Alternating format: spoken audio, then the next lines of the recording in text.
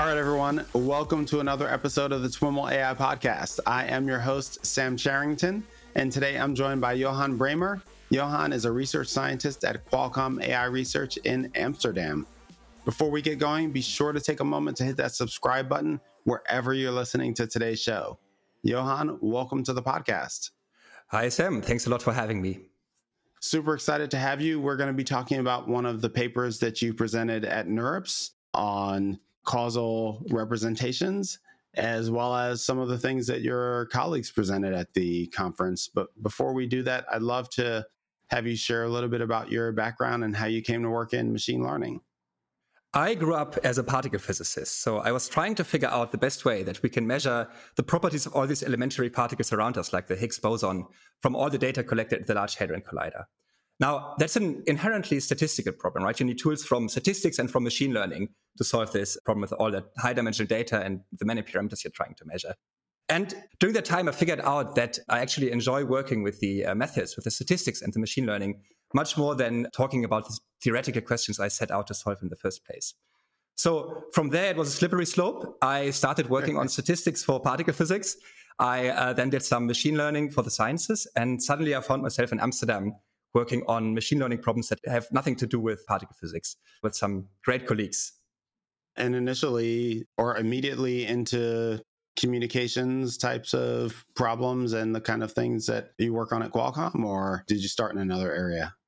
So in my first year at Qualcomm, I worked on video compression with neural networks. Okay. I think my colleague Auke Wiggers from the team was recently on your podcast and explained all that much better than I would do it justice now. Okay. But there was a nice introduction to Qualcomm and all the research that we're doing there. But then, like 1 year in, we started a new team on causality. Mm-hmm. Now, relative to some of the other folks that I've talked to on the Qualcomm AI research team, causal work is much less applied than video compression, for example. Yeah, totally true. I think Qualcomm has kind of this full spectrum of research that ranges from pretty applied, like model efficiency, neural network quantization, video compression, these kind of things, to pretty fundamental, like geometric deep learning, equivariance, and now also causality. But they're all united by this idea of making AI more efficient in some way. And I think for causality, the idea is that causality may be a framework that helps us solve some problems that are currently pretty much unsolvable with the standard paradigms in machine learning. But it may take some years to get there. Mm-hmm. And what are some of those types of problems that you think causality can help us solve in ways that'll be much more efficient? Yeah, so machine learning systems right now are great, right? Like just by scaling up the data sets and scaling up the models, we can solve many problems much better than we thought we could. I mean, look at ChatGPT. We were just talking about that. Yeah, there's still some things that are really hard for these problems. And one case is kind of the brittleness under changes. If you train a model in one set of conditions and then deploy it under a different set of conditions, then often the performance goes down quite a bit. Mm-hmm. Machine learning systems have a hard time with sim to real, with any kind of changing conditions. Now, causality on a very high level is a framework reasoning about changes, about robustness under changes. On an intuitive level, I think it makes a lot of sense that this can help us address these open problems. However, I should say that it's not totally clear concretely how this will work, right? This is an open research field. Causal machine learning has really just started gaining momentum a few years ago. So let's see where this takes us. Yeah. Before we dive into the paper, about your research at Qualcomm, is it entirely focused on causality, or are you covering several areas as well? It's about causality and interactive learning. So it kind of focuses on a lot of topics that border on reinforcement learning. We have some projects on imitation learning. Maybe we'll get into that a little bit later. We have some projects on unsupervised reinforcement learning, kind of what can you learn in a setting where you have an interactive environment, but no reward function and no expert demonstrations. Then there's kind of the more classical causality. Awesome. And so this particular paper that we wanted to spend some time talking about is called Weakly Supervised Causal Representation Learning. Unpack that title a bit and the goals you have for the paper.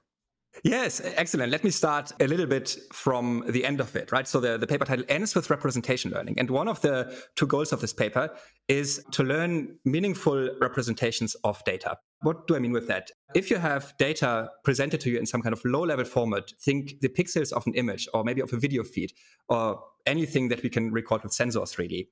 We want to train a neural network to take that as an input and output a much smaller number of high-level variables that capture the meaningful aspects of a system, similar to how humans reason about a system. When I show an image, you're not thinking, oh, these are some really nice collection of pixels here, right? You think, This image shows, for instance, a car on a road in front of a traffic light. And the relevant variables are probably something like the position of the car, maybe the speed of the car, and then the state of the traffic light, whether it's red or green. So this is a much smaller number of meaningful variables, and we want to train a neural network to put these out. So that's the representation learning part. Now, going one word more to the beginning, there's a causal in there. The second goal in our work is that we also want to learn a causal model between these high-level variables. At its core, a causal model is about the interactions between concepts. So again, in this example of a car before a traffic light, right? As humans, it's very intuitive to us that we think that the traffic light state, like whether it's green or red, causes the behavior of the driver, whether they accelerate the car or brake the car. So kind of there's a causal effect from the traffic light state to the velocity of the car, but not the other way around. And this is important because it allows us to reason about what-if questions. As a human, it's very easy for us to say, if the traffic light would turn to red, the car would brake. If the car would brake, it wouldn't necessarily make the traffic light go red. Now, machine learning systems, at least the majority of them, do not really reason about this kind of cause and effect relations. Most machine learning systems are stuck at the level of describing correlation patterns.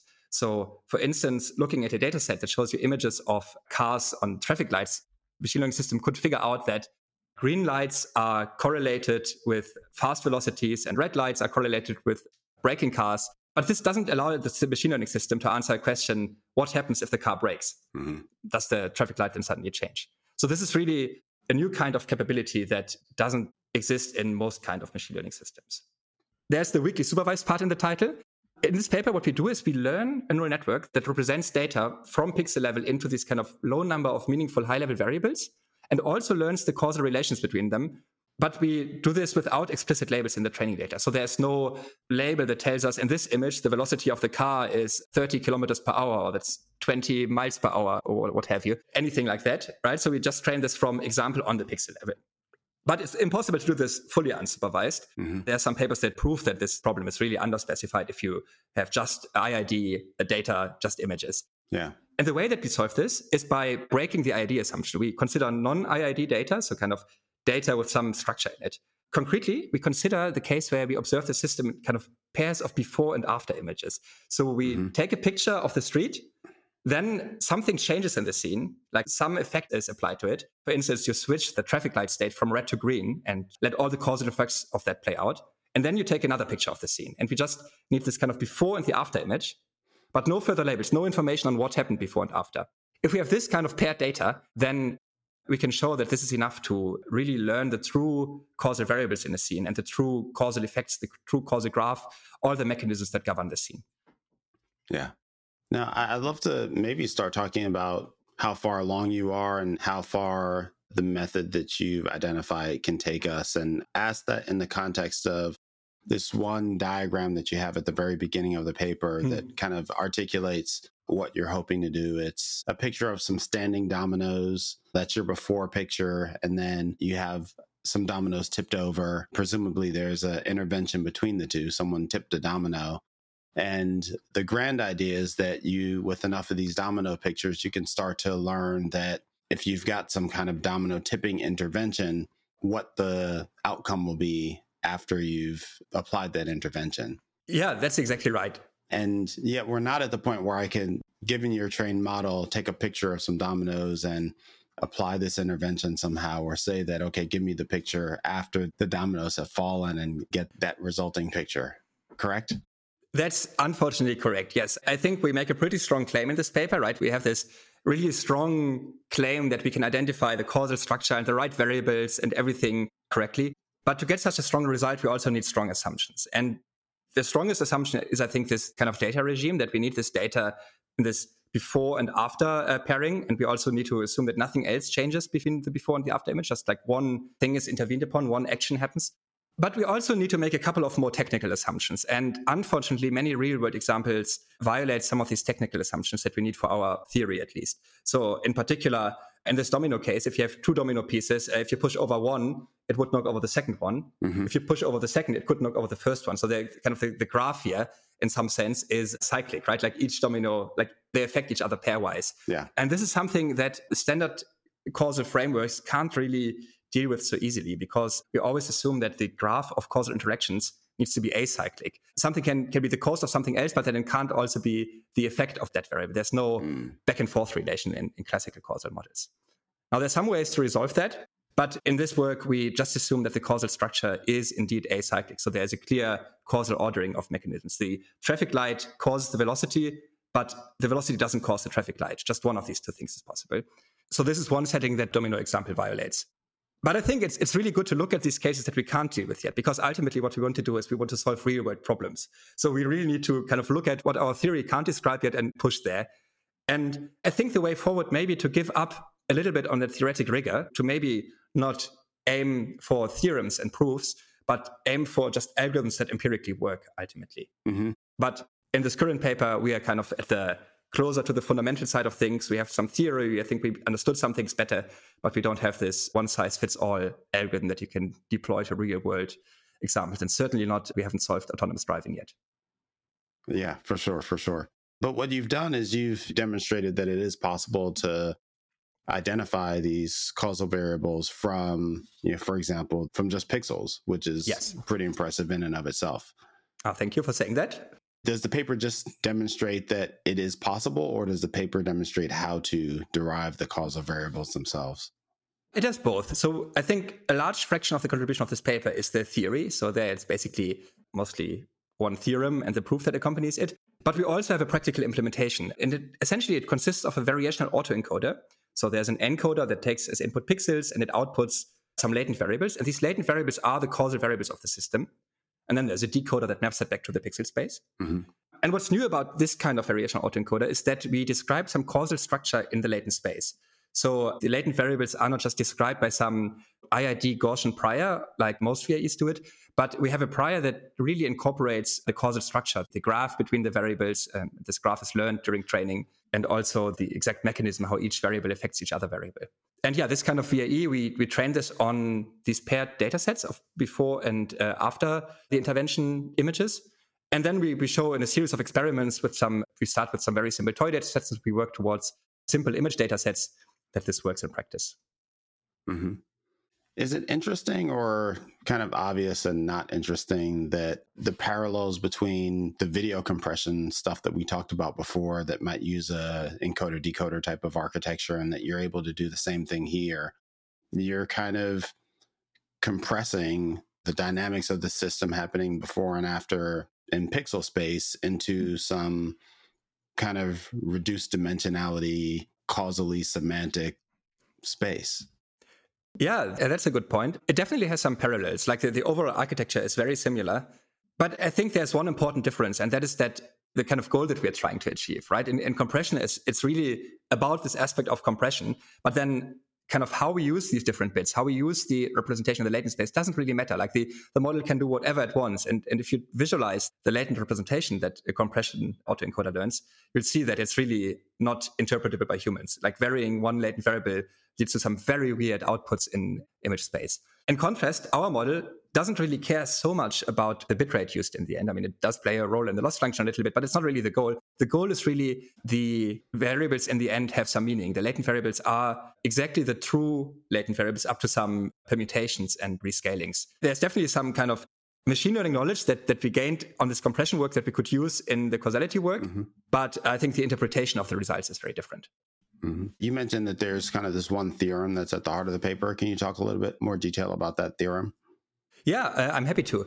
This basically says if you have two models, and with model I now mean causal model between some variables, and then a map that takes these causal variables and maps them to some data space, so think pixels, right? So we call this a latent causal model. Now, what this theorem says, if you have two latent causal models, such that both of these latent causal models give rise to the same kind of data set if you look at them. So if you kind of look at what kind of images you would get from the first latent causal model and what kind of images before and after images you'd get from the second causal model, they are the same. There's the same distribution. Then the two latent causal models are the same in the sense that they have the same latent variables, they have the same causal structure up to some equivalence class. And this equivalence class basically tells you that, for instance, we can't resolve permutations. If one model has variable 1 and 2, and then the second model has variable 2 and 1 in the opposite order, then there's just something we can't further resolve because we never get labels. But up to these kind of small, and one might say irrelevant effects, those two models need to be the same.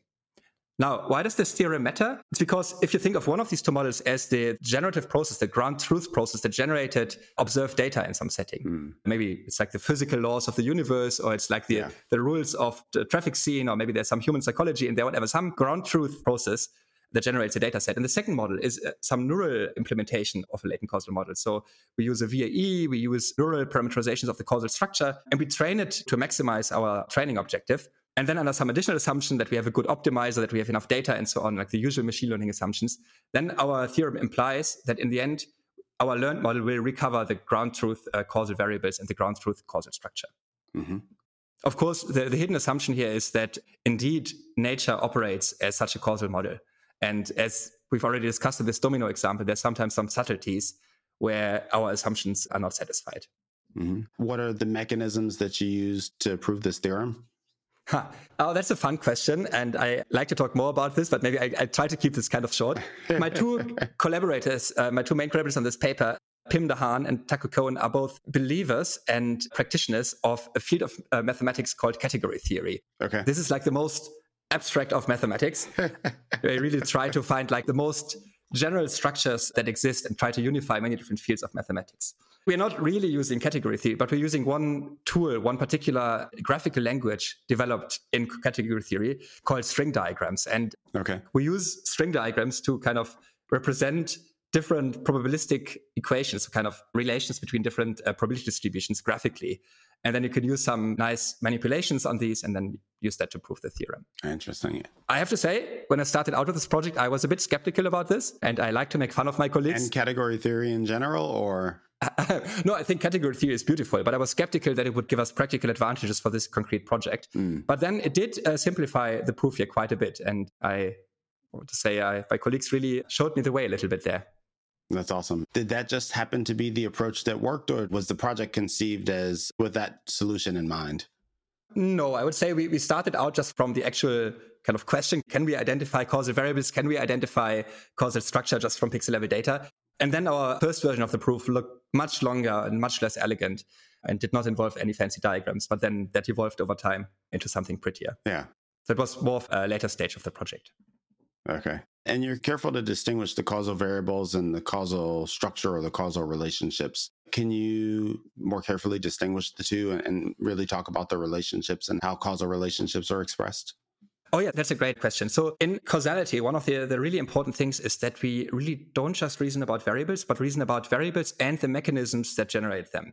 And what I mean with that is that the causal model, or there's different frameworks, but the one that's most widely used these days, describes the relation between variables is kind of factorized into a number of, if you want, cause and effect relations. Each of them takes the form of some mechanism. So in the road example that we had, one mechanism could, for instance, be how the traffic light is programmed, right? It probably has some frequency, how often it's green, how often it's red, how that changes. That's one mechanism. And then a separate mechanism is how the car behavior adapts to the traffic light and maybe also to other things it sees on the road. Mm-hmm. So that kind of determines the car velocity as a function of all the other inputs, in particular as the function of the traffic light state.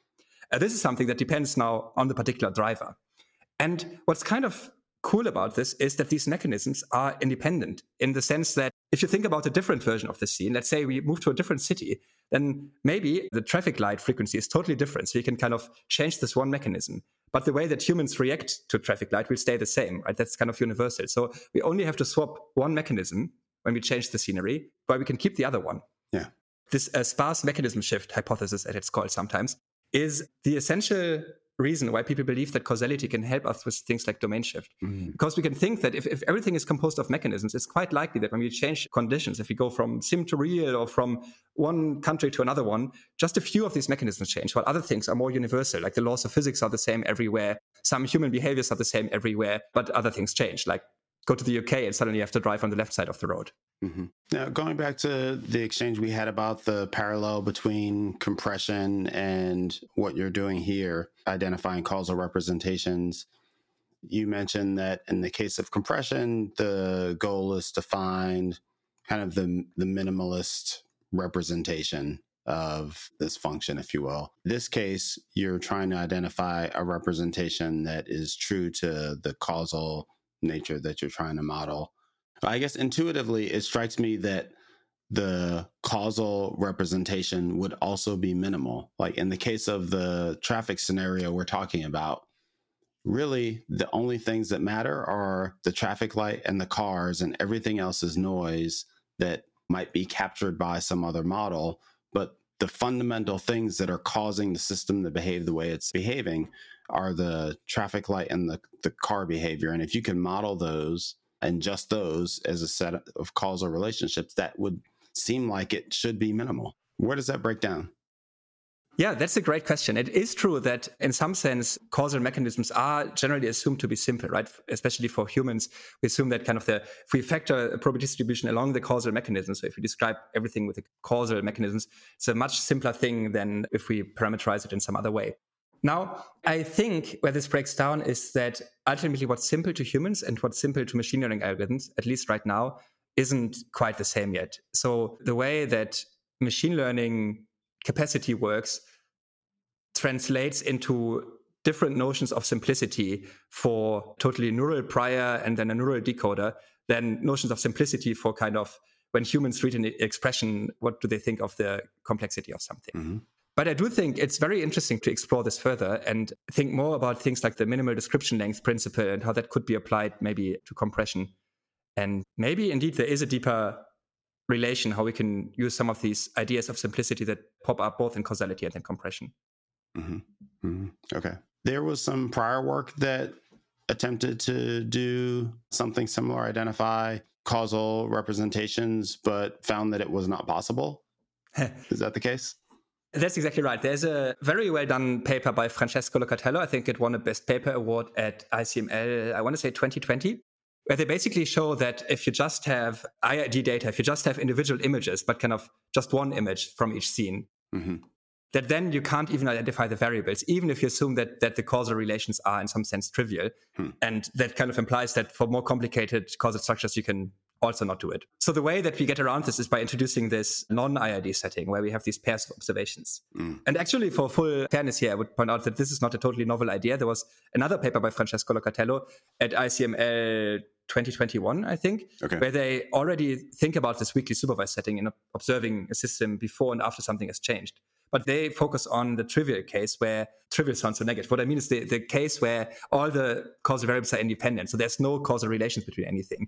We just have statistically independent latent variables. And they show that those can be identified. What we do in our paper is we extend that to the setting where there's actually non-trivial causal structure, and that we can even then learn the variables, and even more that we can also identify the causal structure. Okay. Is there an experimental component to your paper at all? So in the sense, yes, that we evaluate our VAE algorithm on synthetic data. We start with some simple toy data sets, and then later we scale up to image data sets. But also these data sets are not real photos of some real scenes or anything like that. We start with a standard benchmark for causal representation learning. The causal 3D ident data set, or a variation of that, was introduced in a paper by Julius van Kugelgen and others. And then we introduced our own data set. We called it causal circuit because we weren't quite satisfied with the available benchmarks. And in this causal circuit data set, you see a robotic finger operating a bunch of buttons that are connected to lights in a way. And we show that in this data set, you can correctly identify which pixels map to the buttons and to the robotic finger and how everything is related. Mm-hmm. Mm-hmm. I guess the salient point in this data set is that when the robot interacts with a button and it turns on that light, that doesn't impact any of the other lights, for example. Is that true? Yeah, kind of. So we actually, just for fun, we added a little causal relation there that if you press one of the lights, turns on one of the other ones as well. But in principle, you could also have the independent thing. But I think one very obvious thing is the robot, which is also in the scene, that causes the lights, right? It's not the other way around. You could in principle also think there's some kind of magnet under the table. And whenever one light activates, that magnet pulls the robot arm closer to it. Just from looking at individual pictures, there's no way of telling these two apart.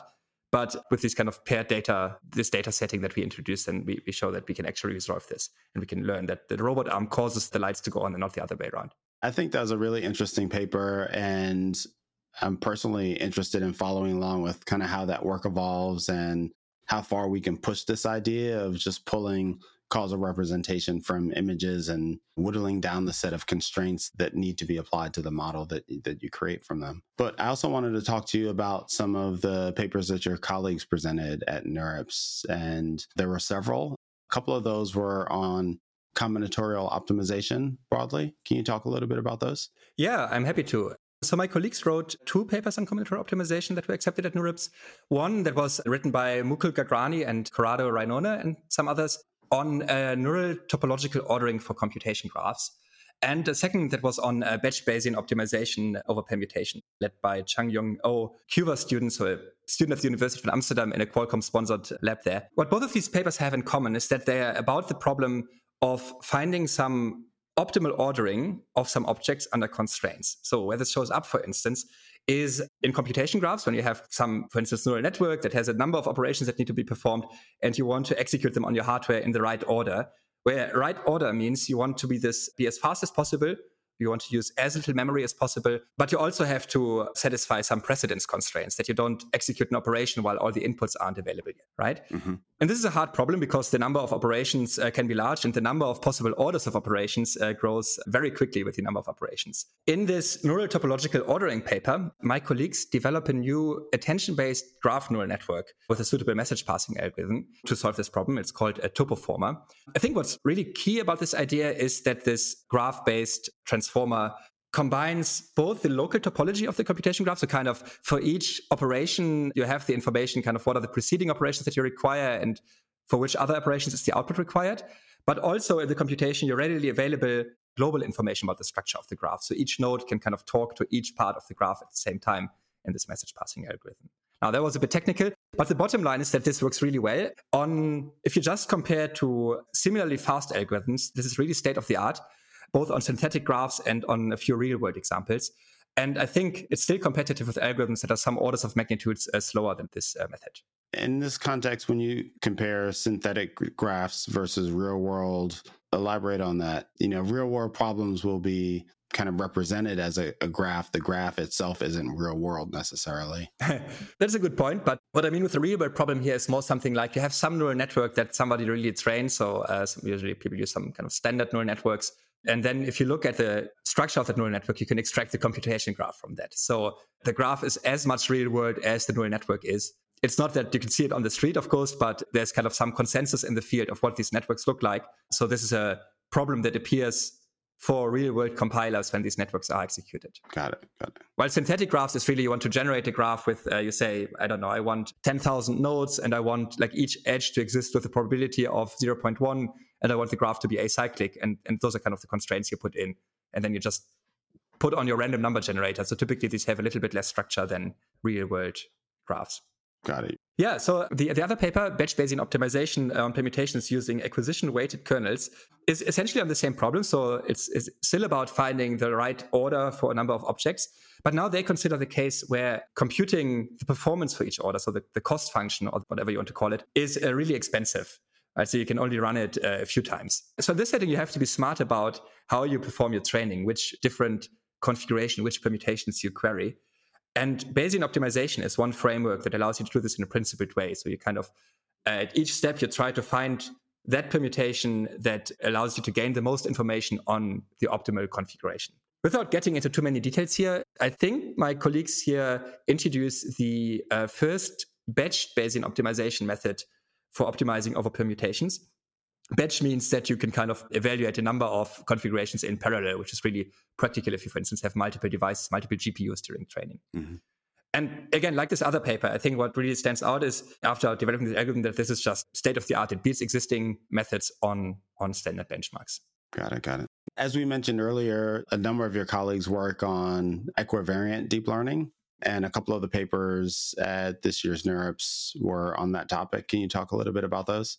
Yeah, we have 2 papers on equivariant deep learning at NeurIPS. The first is led by Gabriele Cesa, and 3 of the 4 authors on that paper were actually previously on your podcast, I believe. There was Arash, Taco, and Max, who are all colleagues, or nice. In Max's case, a former colleague of mine, and who you talked to at some point. Anyway, this paper is about cryo-electron microscopy. Have you heard about that? No. Tell me more about that. Yes. It's a really cool and pretty new imaging method for structural biology, and it has really revolutionized this field a little bit. And I think it also has won a Nobel Prize in 2017. Oh, wow. So the idea is you're a biologist, you have some molecules, say a protein or something, and you want to reconstruct the 3D structure of that. Now, that's hard to do because molecules are kind of small. So what you can do is take a bunch of these molecules, solve them in some solution, freeze the solution in a very thin layer, and then bombard it with electrons and image kind of the results of this. This gives you a bunch of really noisy two-dimensional images. Now, the task is, of course, you have to combine these noisy two-dimensional images into the 3D structure of the molecule that you started with. And that's really difficult. One, because of the noise, and two, because you don't know the orientation of the molecules, right? They are frozen in some liquid, but you have no idea which way around. So you need to infer the pose for each of these molecules first. And this is the problem that my colleagues tackle here. They develop a new algorithm for inferring the pose of three-dimensional molecules from these cryo-EM images. And they tackle this using some strategy from group theory. I think it's called a group synchronization framework. It's quite technical, but the bottom line here is that they incorporate the structures, the geometric symmetries of the problem into the algorithm as much as possible. And then those are smart people, they figure out that you can infer the 3D poses of these molecules from these 2D images a little bit better than before. This is the starting point to then plug the resulting post estimates into some 3D reconstruction algorithm and then get better reconstructions of these molecules. Maybe on a slightly higher level, I think this is another example for how when you take into account the geometric structure of your problem, the symmetries of a problem, it can really make your machine learning algorithms or classical algorithms more efficient. And that's a lot of what that group focusing on the equivariant stuff focuses on, those symmetries applied in all different places. Yeah, that's right. And maybe that's a good transition to this other paper by Arash Bebodi, also Gabriele and others, called a Peck-Bayesian generalization bound for equivariant networks. Now here, they really study how much you can win when you incorporate equivariance, so kind of the geometric structure, into the architectural choices in a neural network. And they do this using a framework called Peck-Bayes. So the idea is basically that you can develop a theoretic upper bound on how much your loss can become worse when you go from training data to test data, right? And what they do is that they show that this bound on the loss, so there's this kind of generalization error, becomes better the more symmetry constraints you incorporate in the architecture of your neural network. So in some sense, they theoretically show that equivariant neural networks generalize better than non-equivariant neural networks. What I really like about this paper is that the result, this theoretic bound, also depends a little bit on the architectural choices you make in your neural network. So you can use this to provide some guidance for the design of equivariant neural networks. How are the architectural choices parameterized? So I think this is all about what kind of representations of your group you use in the hidden layers of your neural network. Okay. So representations of a group are kind of a classification of the different ways that groups can manifest themselves on mathematical objects, in particular on vector spaces. So if you have some latent variables, some hidden variables in a neural network, you can think about them, for instance, as vectors or as tensors or as higher order objects, and they all transform differently under group transformations. Now, that was a quite dense sentence I just said, but basically, if you think about, for instance, translation symmetry, so kind of the idea that if you shift the input a little bit, the output should also shift a little bit in some way, then one representation of this is kind of just shifting in the same way, kind of the standard representation. Another representation is kind of the trivial representation, where you just stay constant no matter what happened. This is exactly invariant. So if the input shifts, your hidden layer or your output would kind of stay at the same point. And then there's higher order representations, where when you shift something, the hidden variables or the outputs behave in a more complicated way, but still in a way that reflects the symmetry structure of your problem. And what my colleagues find here is that these representations are that you choose for the design of your neural network are related to the bound on the generalization error. So they give you some guidance on how you can build equivariant networks in a way that have as small as possible bound on the generalization error. There was a paper on quantization as well.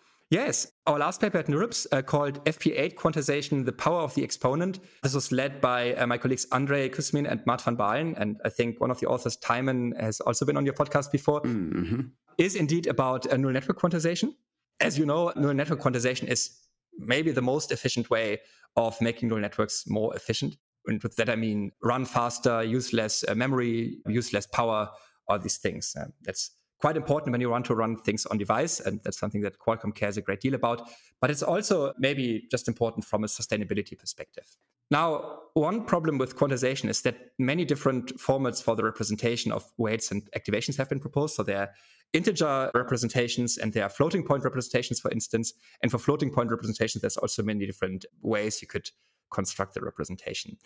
What my colleagues do in this paper is that they compare 8-bit representations in theory and practice. In particular, they compare 8-bit integer representations and 8-bit floating point representations. And they train neural networks both in a quantization-aware way, so where you kind of take into account how you quantize the neural network already during training, and for post-training quantization, where you run the quantization as an afterburner after your neural network has converged. The result of this paper is a very clear, it depends. So if you want to use post-training quantization, and especially if you have large neural networks, let's say a large transformer, then floating point quantization can be beneficial. But they also find that if you use quantization-aware training, so if you already include the knowledge that you're going to quantize your neural networks during training, then the difference becomes much smaller. And another point they make is that the performance of floating point quantization really depends on the hyperparameters you choose. And this is much more sensitive to the choice of hyperparameters than int8 quantization. Finally, I think it's important to say that if the performance of the things is kind of equal, integer quantization has the advantage that the hardware that is compatible with running that is often much more energy efficient. So all other things being equal, I think the go-to recommendation is maybe still int8 quantization here. Awesome. How about we quickly run through workshops and demos? Yeah. Were there any of those as well this year? Yeah, I'm happy to talk about those as well. We had a couple of workshop papers. I'm a little bit biased here, but I'd like to cherry pick just one of them because I was involved with it personally. Okay. This is a paper called Deconfounded Imitation Learning, led by my colleague Risto Fuorio, presented at the Deep Reinforcement Learning workshop at NeurIPS. Now, imitation learning is about the problem of training a policy to not just maximize the reward function, but imitate behaviors in some offline data set generated by some experts, right? And this is advantageous because it doesn't require you to come up with a reward function, but also it can be beneficial for safety, for instance, in autonomous driving. And where does the confounding problem that's apparent in the title come in? Yeah, exactly. We're getting to that. The confounding problem appears when the expert and the imitator don't see exactly the same data. Let's say the expert has access to more data in his inputs than the imitator. Maybe let me give you a silly example for this. So let's say we are trying to solve autonomous driving. Yep. And we are doing this through imitation learning where the data set is generated by some human drivers. Right? It's a reasonable setting, but these human drivers generally will have lots of additional information that then later the autonomous agent will not have.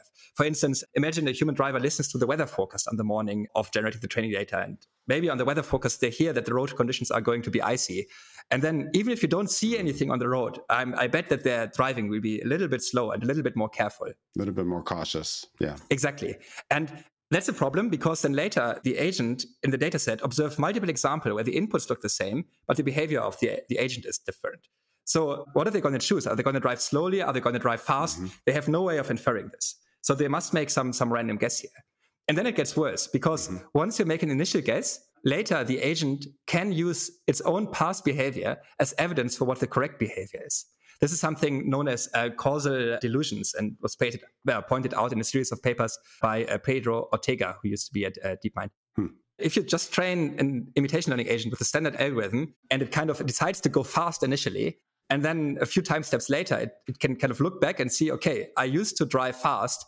And in all the training examples where early on the driver drives fast, he continues to drive fast. So then this is kind of evidence for continuing with a high speed. And of course, that's not ideal if the road is potentially icy. Yeah. So this is a slightly exaggerated example. Of course, autonomous vehicles right now do not really have exactly this problem, but maybe you get the idea. What we do in this paper, and what in particular Risto does in this paper, is study this problem theoretically and characterize the different conditions under which we can solve it in imitation learning. And it's mostly limited to kind of simple toy scenarios, but we also develop an algorithm that we can run on reinforcement learning or imitation learning settings, and we demonstrate it on a few continuous control problems. Interesting. How toy? So, for instance, we have one environment. It's one of these standard OpenAI gym environments where you have like a robotic arm with a few degrees of freedom, and it can strike a ball. And there's some parameters that the agent doesn't know, like the weight of the ball or how much it slows down later, kind of the friction. And the expert knows these things. You can imagine that the expert maybe picked up the ball and placed it on the table before they hit it to play some mini golf or whatever you want to call it. So this is something, if you just do it once, if you just train it on imitation learning and out there in your test environment, you have no way of knowing how hard to hit the ball. But we learn a policy that kind of does it twice, and based on kind of observing how the ball behaves the first time, then figures out the value of the friction and the mass in these things and corrects the behavior for that in the next time. Awesome. So it's still pretty toy. Yeah. But I think it's at least not a kind of tabular data set anymore, but it's slowly moving towards bigger problems. Right. How about demos?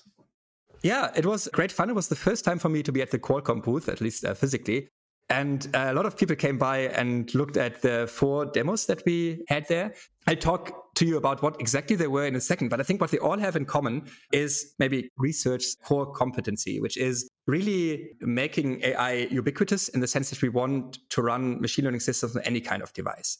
So we don't just run our systems on GPUs or even bigger systems, but we had 2 phones there, we had 1 tablet there, and we had 1 AR goggle there.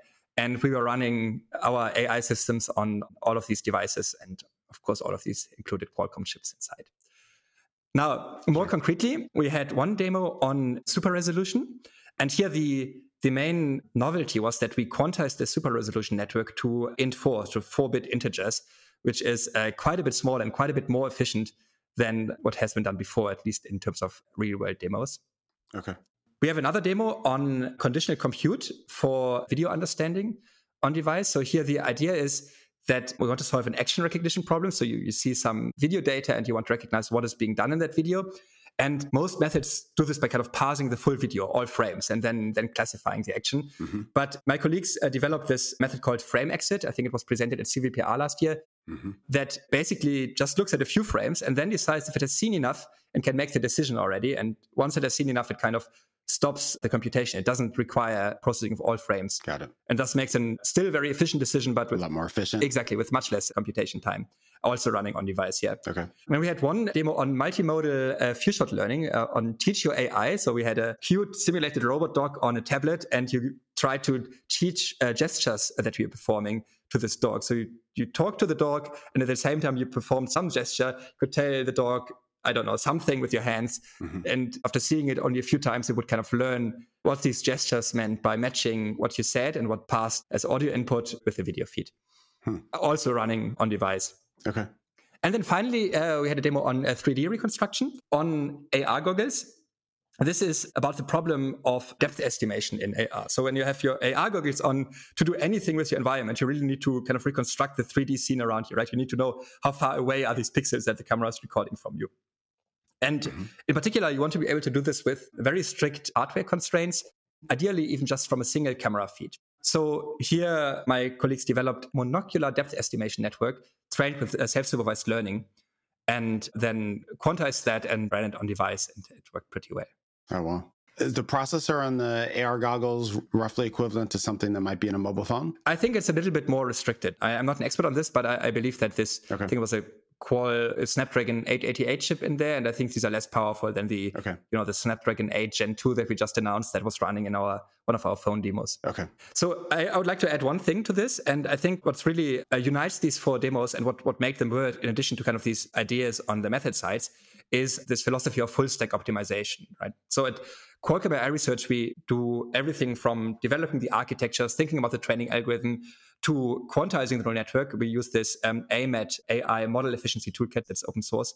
And then finally also running it on our chips, actually, that you can hold in your hand at the demo booth. I think that's quite neat. That's awesome. And I'll link to an interview that I did with one of your colleagues, Murali, on that full stack philosophy, as well as some of the other interviews that you've mentioned as well. With all that said, it sounds like quite a successful NeurIPS for you and your colleagues, so congratulations. I'd love to have you maybe close us out by talking a little bit about kind of where your research goes in the future and kind of what you're most excited about across the various things that we've talked about. Thanks for the question. So this causal representation learning paper that we talked about at length earlier is really one example of how action and perception should inform each other. In the sense that in this paper, we show that if we can observe the effect of actions, it gives us a principled way of learning perception, learning representations, right? But I think this relation between action and perception goes further than just this one direction. And in the future, my colleagues and I would really like to continue working on this and maybe also going in the other direction. Can we learn principled ways of learning policies in an interactive environment based on ideas about causality, based on ideas about structure of a system, based on maybe ideas of how representations should behave under actions. And that's one direction I'm very excited about. Okay. More broadly, we talked about this already before, but I really think we should try to move away from identifiability theorems and more towards thinking about downstream applications. Mm-hmm. But you know what I find really beautiful in machine learning is the following. Like sometimes you have this hammer-based research where you have some elegant idea and some beautiful theory, and then you just try to make this theory somehow work in some way. Yeah. And sometimes you have this nail-based research where you have a real-world problem and you really want to solve it, and working is the only way that matters. And often it ends up being more of an engineering effort than really kind of beautiful. But every now and then, these two things come together and you can really hit a hammer with a nail. You can really use something elegant from the theory side to solve a real world problem. That's where the beauty is. That's where machine learning is really fun. Awesome. Well, Johan, thanks so much for taking the time to walk us through your paper and some of your colleagues' work at NeurIPS. Really enjoyed learning about it. Yeah, thanks a lot. Thanks for having me. This was fun. Thank you. All right, everyone, that's our show for today. To learn more about today's guest or the topics mentioned in this interview, visit twimlai.com. Of course, if you like what you hear on the podcast, please subscribe, rate, and review the show on your favorite podcatcher. Thanks so much for listening, and catch you next time.